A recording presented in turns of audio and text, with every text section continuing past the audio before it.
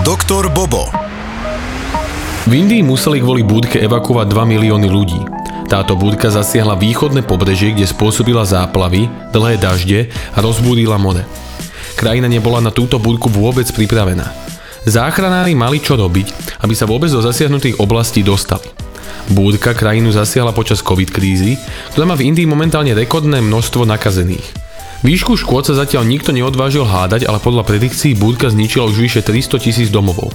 Mnohí evakuovaní nemali kam ísť a tak sa narýchlo v susedných provinciách pre nich vybudovali tábory, ktoré sa ale rýchlo zaplňajú a problém je aj s dlhodobým zásobovaním.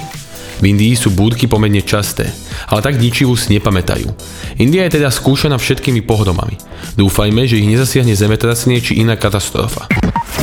Doktor Bobo. Volkswagen si necháva Lamborghini. Aj keď ponuka, ktorá im prišla od novej investičnej firmy, bola veľmi lukratívna. Jedná sa o predaj vlastníctva značky Lamborghini. Nateraz ju vlastní Volkswagen, ale je o ňu veľký záujem. Cena, ktorú investičná firma ponúkla, je úctihodná. Jedná sa o 7,5 miliárd eur. Volkswagen túto ponuku ale odmietol s tým, že nemá momentálne záujem značku predávať. Toto potvrdilo aj Audi, ktorého sestierská spoločnosť je práve Lamborghini. Volkswagen vlastní len práva na značku. Volkswagen a Audi sa momentálne chystajú na autosalón a vyzerá to tak, že tam predstavia aj nový model tohto kultového športiaka. Tak možno aj uvidíme dôvod, prečo túto ponuku odmietli. Doktor Bobo. Nedávna štúdia zistila, že ľudia oveľa radšej uvedia nepravdivej štúdii ako tej pravdivej. Pôvodná štúdia sa zamerala na výskum o internete ešte z roku 2011, ktorý bol ale v roku 2018 vyhlásený za neplatný kvôli zlej metodike. Čo sa ale zistilo je, že štúdia z roku 2011 sa mnohokrát spomínala o vedeckých kruhoch, aj potom, ako už bola uznaná za neplatnú. Vedci zistili, že daná štúdia sa objavila na rôznych miestach až 1417 krát. Niekde ako zdroj, niekde ako citácia a niekde ako motivácia na samotný výskum.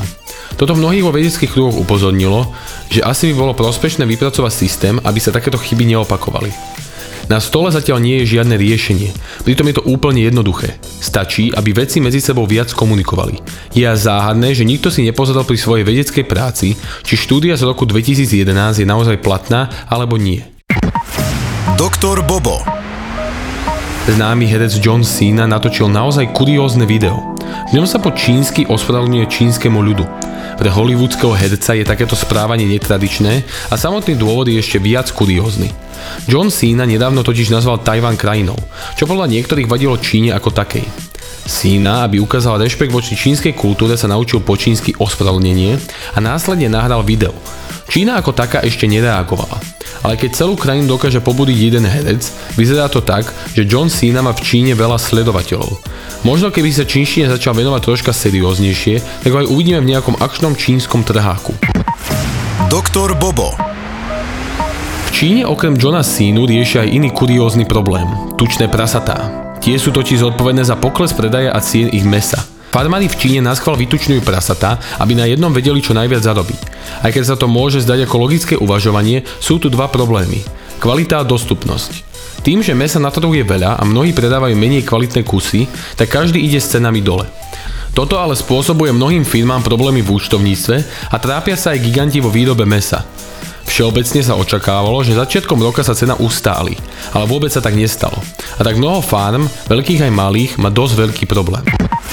Doktor Bobo.